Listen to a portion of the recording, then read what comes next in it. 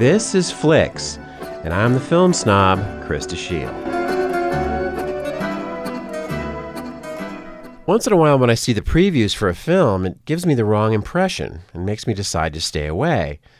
This is what happened to me back in 1991 with Impromptu, a film by James Lapine about the notorious and influential French woman novelist George Sand.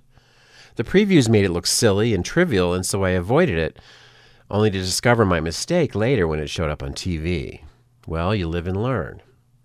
The story, based on true events in the 1830s, tells of how Sand, played by Judy Davis, becomes infatuated with the composer and pianist Frederic Chopin, played by Hugh Grant. But her double-dealing friend Marie, Bernadette Peters, who is the lover of another composer-pianist, Franz Liszt, Julian Sands, embarks on a jealous intrigue in order to prevent the match.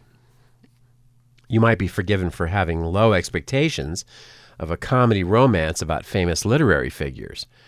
Sarah Kernockin's screenplay, although hewing fairly well to historical fact, doesn't go too deep into the artistic concerns of the characters, but has quite a bit of fun with their public personalities instead. On those terms, the film is more entertaining than I had reason to expect, and most of the credit goes to Judy Davis. With a combination of fierce intelligence, wit, and passion, Davis makes you believe in Sand as an object of perpetual fascination for male artists and a figure of scandal for the more conventionally minded.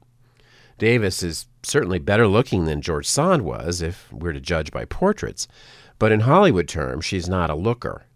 With great energy and conviction, this wonderful actress demonstrates how a brilliant mind and a strong character are more attractive than mere beauty.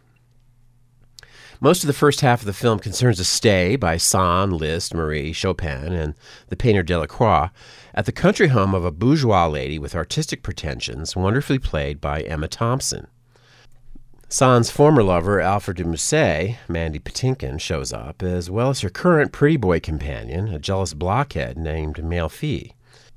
A bedroom farce ensues, with Sand sneaking into Chopin's room and making a bad impression, Musset crashing through a window on a horse, and an amateur theatrical that makes a fool out of the bewildered hostess. Yes, it's all a bit silly, but witty and lighthearted enough to delight this film snob. The second half of the picture takes its energy from the romantic interplay between Davis and Grant, here attempting a Polish accent, and this is all very enjoyable, culminating in a duel between Chopin and Melfi that will make you laugh out loud. Impromptu is one of those movies that if I happen upon it while channel surfing, I end up watching it again, almost against my will. Although it doesn't really convey the thought or artistry of the 19th century author, it plays off the new sense of bohemian rebellion and female empowerment that Sand represented to amusing effect. Judy Davis should have been a great star, I think, and this is one of the handful of films that demonstrates why. Impromptu is available on DVD.